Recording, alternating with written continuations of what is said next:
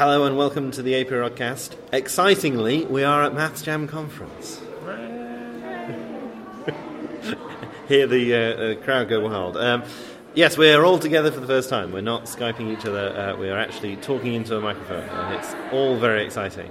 But we're still going to do more or less the same thing as usual. So first of all, Christian has run a recreational maths seminar, and will you tell us about that? Yes. It's a good intro, Peter. Thank you.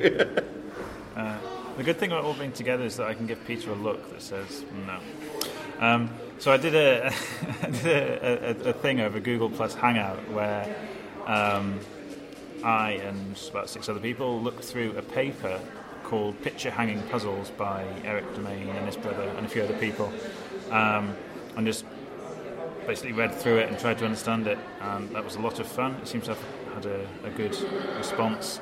So there's a video of that on the site, like a recording, and I want to do more of these in the future. I'm calling it the Recreational Maths Seminar because that's the closest set of words I could think of to describe it. So I think every fortnight or so. So do you have a paper for the next one? Maybe. I have one that could be used, but it's a bit short. Okay. So where do people go if they want to find out? They go to this website, and they go to Google Plus, and they follow the Aperiodical there. And when I get around to setting up another one, which should probably be in a week from now, I'll make an event, and you have to reply to that, and then I'll be able to invite you to the Hangout. Okay, cool. And so this created a video which is now available on YouTube. It's a bit over an hour long, isn't it? Yep. I mean, how did this work? So if I'm a sort of person who doesn't feel like they know very much maths and I'm scared of taking part, how does that work? You can very easily remain silent and unnoticed in a Google Plus Hangout. I think most people did join in saying, "Can you explain something?" Something like that. I'm very much trying to keep it nice and accessible, and just go as slow as everyone needs to go, or as fast if everyone wants to go faster. It's just really to have fun with reading something through. I think, as in any normal seminar, unless you start snoring, no one will know you're there. Yeah. And the difference from a normal seminar is that people aren't trying to prove how clever they are. Because you're not presenting your own thing. Yeah. Okay, excellent tip with the not snoring. So I have a note that I should say that Dara, Briain's School of Hard Sums, is having a second series, and there was a post that we put up because the production company are looking for maths students to take part in this. So if that describes you and you're interested, then there'll be a link connected to this podcast that you can follow to the blog post which tells you what email address to email and find out about that. That's a long line of things. We could put the email address in. Or is it a form? Into the post? Yes, we can do. I can't remember what it is right now, but but we can put it if you look at the show notes for this episode. Okay. And then I'm going to invite Katie to take us into the world of controversy. Yeah, well, so the two things that we've already talked about were the two most read articles on the site this week, but the third most read thing was a post that was just sort of notifying everyone that Matt Parker has been doing maths things on Twitter again, and he posted an interesting number fact. In various forms. He posted it first of all as a sensible maths puzzle, and then as an excited birthday-related fact, which had lots of punctuation in it, like young people do on Twitter, which hopefully was going to get some more retweets. And I'm not going to say too much about it because it is an interesting thing to discover for yourself. But there was, I should point out, a comment on the post that we made stating that this puzzle doesn't always work. Not in every case, so it's interesting to discover the cases in which it doesn't work. That's now just an extra layer of fun, I'm going to say, on that puzzle. But yeah, there has been a comment to the effect that it doesn't always work the way he said it would. But teach the controversy. I don't know. But yeah, I guess that counts as our most interesting comments discussion recently, I guess, as well. Okay. The notes now say MathsJam. Is that because we're at MathsJam? Yes. Yes. So we're at MathsJam. We recorded last night a Math podcast that's more or less audible, on which we sort of described the first day at MathsJam. But what have you guys enjoyed today? all sorts. Well, both Peter and Christian have given talks this weekend. I haven't, although I did do a quick sort of roundup of monthly MathsJam statistics, which was quite exciting. It turns out we've more than doubled the number of monthly MathsJams since last year. And it's interesting because I don't often take stock of this. I just sort of add them as they turn up. But it's nice to look at. I've done a graph of how many MathsJams there are, and it's actually quite interesting to see how it's grown and nice. But yeah, it's been a really good weekend. We're all exhausted. I've met loads of people that I previously only knew through the internet. And we've also made a little bit of a video which may go up on the site at some point of people saying stuff at the dinner. So you can get a little snapshot of what it's like to be at the conference dinner at MathsJam.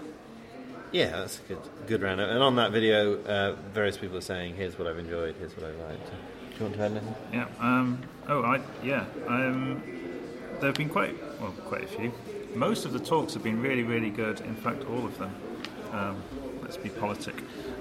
So I've been going around quietly talking to people, asking if they'd like to write something on the site about their talks, and I've got loads of names and email addresses down now. So over the next period of time, hopefully less than a year, there should be some really nice articles coming up on the site about some interesting facts that I learned at MathsJam.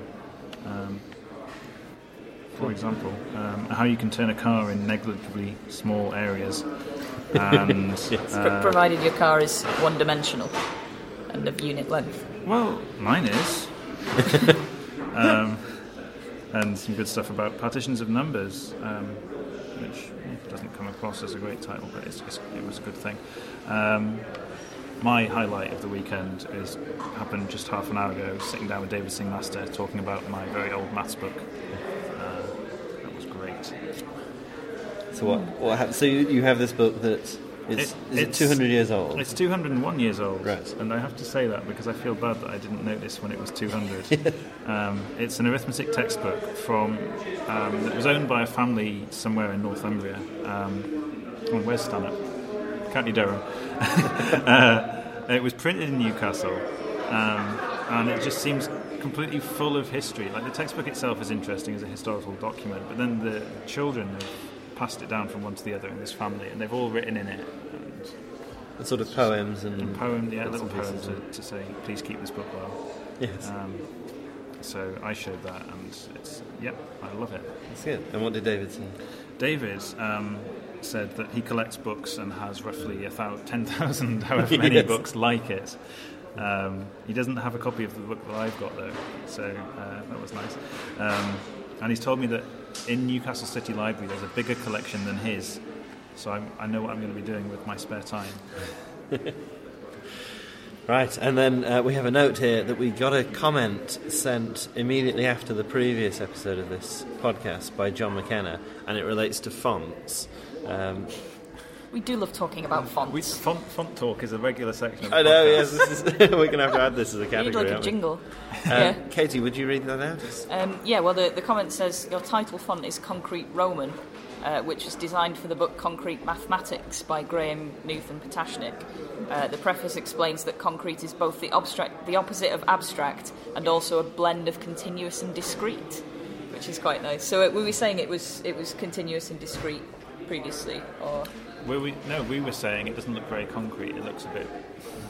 Well, so those are the two kind of different meanings of it. Concrete as in opposed to abstract, and also concrete as in continuous and discrete. Both all nice mathsy things. Yeah. So I'm even more proud of our font now.